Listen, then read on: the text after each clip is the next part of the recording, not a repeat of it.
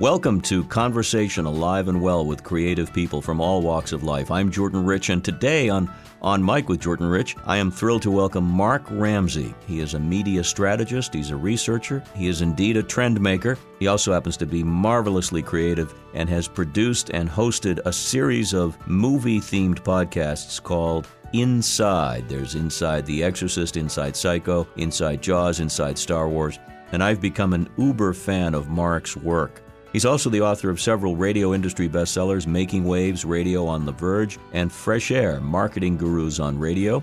He serves on the board of the Broadcast Film Critics Association, has interviewed the biggest names in marketing and branding in the world, and consults with and delivers projects for numerous media, publishing, and digital brands. But we're going to focus a bit on his Inside Movie podcast series found on Wondery.com, Wondery. And just to give you a little taste of what they sound like, here's a selection from the Inside Psycho series about a certain shower scene. You'll hear Mark describe the action and fall into character. Quiet on the set. A warm, relaxing, soothing shower. Just surrender to it. It washes away the grime of the day. It washes away the sins of the past. At least, that's how it used to work. Before Psycho. Janet Leigh famously said she never took another shower in her life after Psycho. Shooting was scheduled for the week of December 17 to the 23rd. 'Twas the week before Christmas. The set was ready. Blinding white tiles, brilliant chrome fixtures. The scene was intricately storyboarded, nothing left to chance. The scene was weeks in the making. Hitchcock conference with Janet Leigh. Janet, I'd like you to do the scene in the nude. No. Well, how about for the European version? No. Well, that's not quite how Janet Leigh remembers it, and no amount of nudity would have passed the censors, so I think Janet is telling the truth when she says it was all suggestion. Suggestion and a whole lot of flesh-toned moleskin fabric glued over both of Janet's breasts and, as she put it, the vital part. Take 10. Cue the shower. Action. The water runs and the fabric peels away. Cut. In rushes the costumer to put Janet's modesty back together again. Take 20. Cue the shower. Action. More water, more peeling, more modesty revealed, more moleskin, more glue. And so it went for 7 days. But Hitchcock needed coverage, no pun intended. And for that, he needed a Janet Leigh stand-in, someone whose job was to be naked on set all day. Hitch needed what he called a nudist. That nudist was Marley Renfro, a 23-year-old model and Vegas dancer who, in September of 1960, the month of Psycho's release, would grace the cover of Playboy. Some of the skin in the shower scene is hers. To Janet Leigh's great relief. A quick cut from Inside Psycho, behind the scenes, behind the shower curtain, if you will. Let's find out more with our guest. It's time to go on Mic with Mark Ramsey. Mark, what a pleasure. I've been a recent fan of your work with Wondery and these wonderful movie shows, but in reading about you, discovered a whole litany of things I want to talk to you about. So thanks for joining us. Oh, good. Well, I'm happy to be here. Thanks so much for listening. Well, let me start with the movie series because I discovered Inside Psycho because I'm a huge fan of that film. Kind of by accident, I tripped over it, and I've been tripping over everything of yours since. Talk a little bit about the origin of, if you will, the origin story behind these projects, and maybe you can share a couple of tidbits you learned, but just how it all came about. Well, you're certainly not a testimonial for the effectiveness of discovery in my case, are you? I trip over a lot of things. Ask my wife. Well, I approached the guys at Wondery back in 2017 with this idea. 3 years ago, the podcasting space was a little bit different from what it is now. It was a little bit less dense. a few more people trying to figure things out, and fewer people knowing what they were going to do. So I had this notion. I thought that there was kind of an underwhelming volume of kind of compelling storytelling that wasn't of a kind of documentary form. There's tons of documentary stuff in the space, and I think even now there's tons of documentary stuff. And at that point, people were still kind of grappling with what serial meant and trying to mimic it and find other ways of doing it. And I thought, well, that's all good, but that's all very kind of traditional public radio journalistic storytelling. What about something that's more cinematic? And what could be more cinematic than a podcast about cinema? So I was interested in this among several other stories of kind of the people behind the making of some of the movies we love best. And I thought, well, wouldn't it be great to do a movie about the making of a movie?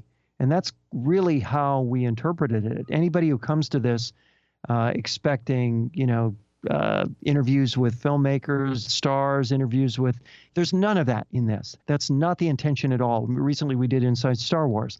No, we didn't talk to Mark Hamill. No, we didn't talk to George Lucas. That wasn't the point. The point was to to make a movie about the making of a movie and the people who made it. So that was really the intention from the beginning.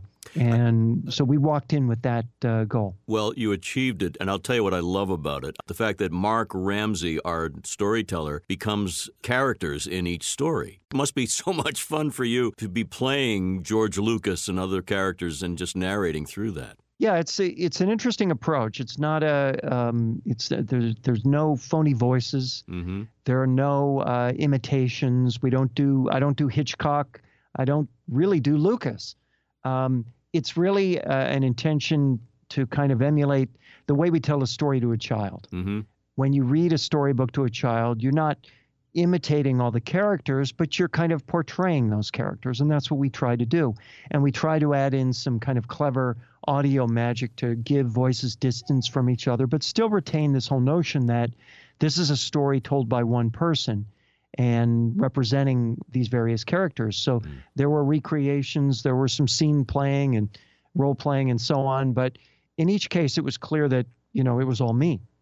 The help of an amazingly talented sound designer, I must compliment you, and maybe you can give him a cred here. Just brilliant use of sound, and you guys obviously not using the original music from these various movies and so forth because of licensing, but coming up with very close facsimiles and sound effects. It's very much a throwback to the golden age of radio, in my estimation. Well, yes, Jeff Schmidt is the amazing sound designer that I've worked with from the very beginning on this, and he is just beyond compare. And somehow he managed to create shows about films with iconic scores.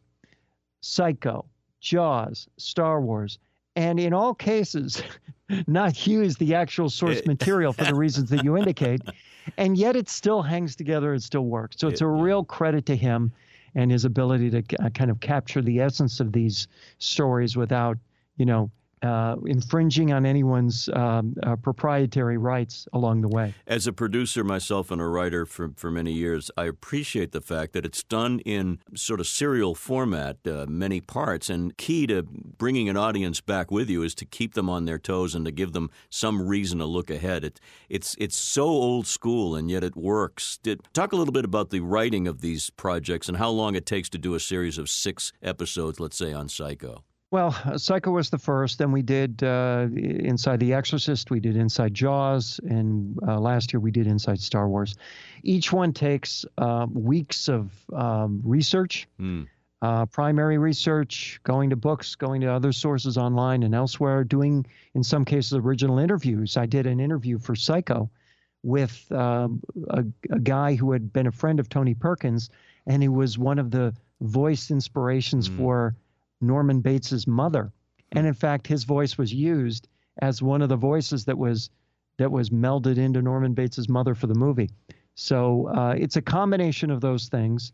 And that process takes several weeks. Then the writing itself takes several weeks. And then the recording takes several weeks. By the time it's done, it's 6 months. Now, I'm a deep dive guy in film. I've done a lot of radio and done a lot of special programs all about movies. But some of the stuff you dig up, it's certainly not just the typical Google stuff. In fact, The Exorcist really was the one that got me, because you start out with the story of the quote-unquote real experience that Peter Blatty wrote about. That's right. Yeah, in most of these series, but not all of them, we tried to go to the source material to say, what was the inspiration for the film? What was the true life story that generated the interest in the reason to do the film in the first place? In the case of Psycho, that was kind of the notorious story of serial murderer Ed Gein. And Jaws had a couple of inspirations. And in Star Wars, we took a different path. That's the first one we did that really had no such kind of cultural backstory. And instead, we just began with the story of, the creator, George Lucas. When I'm listening to something like this, I'm swept up in the fact that movie makers really struggle. Billy Friedkin, and I keep coming back to The Exorcist, the whole arc of Billy Friedkin's life sort of revolves around that film and what happened then and afterwards. So we learn more about the people behind the movies, as you say, and they're the most interesting people as far as I'm concerned. They're even more interesting than some of the characters on the films. Well, that's why it's a movie about the people who made the movie rather than a documentary about the movie itself. And I think we made a conscious effort to create a compelling story about real people. And it just so happens there were real people who made these legendary films. And along the way, they had enormous setbacks and enormous troubles. And it's a miracle, really, that any of these movies ultimately got made. I think one thing they all have in common is that it was by the skin of their teeth that they exist at all. So the fact that they're so legendary is really saying something. Now, you also have occasional bonus interviews. You interviewed Mr. Gottlieb for Jaws. What was that like? Carl Gottlieb, yeah, the co-screenwriter of the movie. That was great. Carl was a friend of a friend, a poker buddy of a friend. So we connected to him. We brought him into the studio. We had a great hour-long conversation with him. And it was, to talk to someone who was there at the foundation of something like that, the beginning of that. I mean, right. To get Steven Spielberg to talk about it is next to impossible, but to have Carl Gottlieb is itself hard. But, there he was telling the stories of how he was called to Martha's Vineyard at the last minute to put this together with Spielberg. It's just some amazing kind of backroom stories about the making of this film, most of which I already knew because I had read his book and I had done some other research on the making, and a few of which I had done a little, creative modification to, which, as far as I can tell, he approved of wholeheartedly. But yes, it was a great honor to be able to have him in the studio. As we're talking, let me remind people, Wondery, WONDERY.com is where you can read all about and find them and download them, the Inside Various Movies series, and I just hope you keep doing them forever because they're so great. Let me shift gears a little bit and talk with you about where we are. I've been doing this podcast of mine for the last 2 years. I absolutely love it. I love the freedom, the creativity, and the ability to do what I've always done on radio. But where do you see the medium going in the next 5 years, if it's possible to anticipate? What you're doing on your Inside series and other things is so creative. Where do you see it all going? People talk about how it's exploding. People talk about how there's revenue. The revenue is going to be approaching $1 billion, I guess, for the industry worldwide within the next year, I suppose. All of it's fantastic, but the great opportunity is for anybody to do pretty much anything that they want to do. Now, that doesn't necessarily mean it'll get to all the years you want it to get to, but certainly the obstacles are pretty low. It's very analogous to independent film, quite frankly. Anybody can pick up an iPhone today and make a movie. That doesn't mean everyone will see it or it'll get to all the film festivals, but it certainly means you can do it.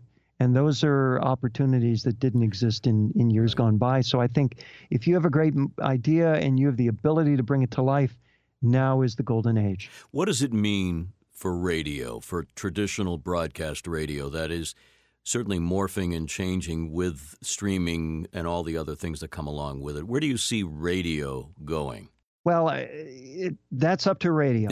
I think, and I mean that. I mean, there are scenarios which say if radio were to double down in investments in talent and give people a reason to listen to something that is free and ubiquitous but no longer unique, then radio has a long lifeline ahead. If instead radio is intent on being the place where you can hear the lowest common denominator content and one voice on every station across the country, emanating from a laptop in the bowels of a building behind a locked door in Manhattan, well, that's a different scenario.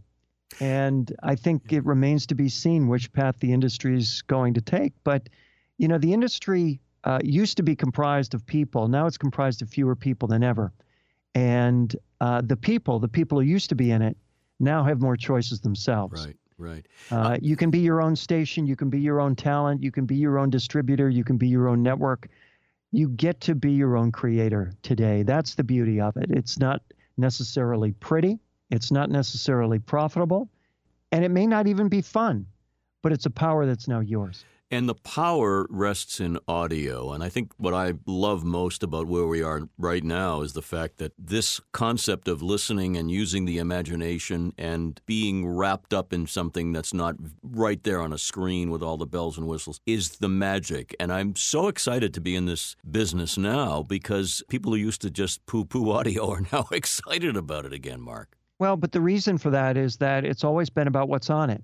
And for many years, we've kind of forgotten what made radio so compelling in the first place. Once upon a time, before television, people used to stare at that box in the living room that didn't move. And why? Well, not just because that was their only source for dynamic information that wasn't the newspaper, but because it was so compelling. And I think we've lost that art, but that art is gradually being rediscovered by people who generally don't come from radio, but people who have access to a USB mic, people who have access to, you know, over-the-counter free software to record their voice, people who have access to an abundance of platforms that can distribute it for little to nothing and put it in front of audiences. And in some cases, it changes people's lives, the lives of the people who make it and the lives of the people who hear it. I want to have you talk about Media Unplugged. That is an audio podcast about the business, about the media, and it's so all-encompassing.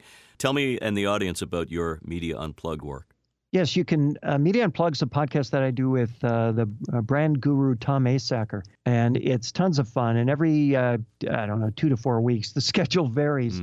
We put together this podcast where we talk about things that are happening in media and why you should pay attention to them, and rants and raves and other fun things. It's about half an hour long, and that's at MediaUnplugged.net. And Tom and I have great fun doing it. One of my favorite things, for some reason, I got onto this, is what's new in wax museum news.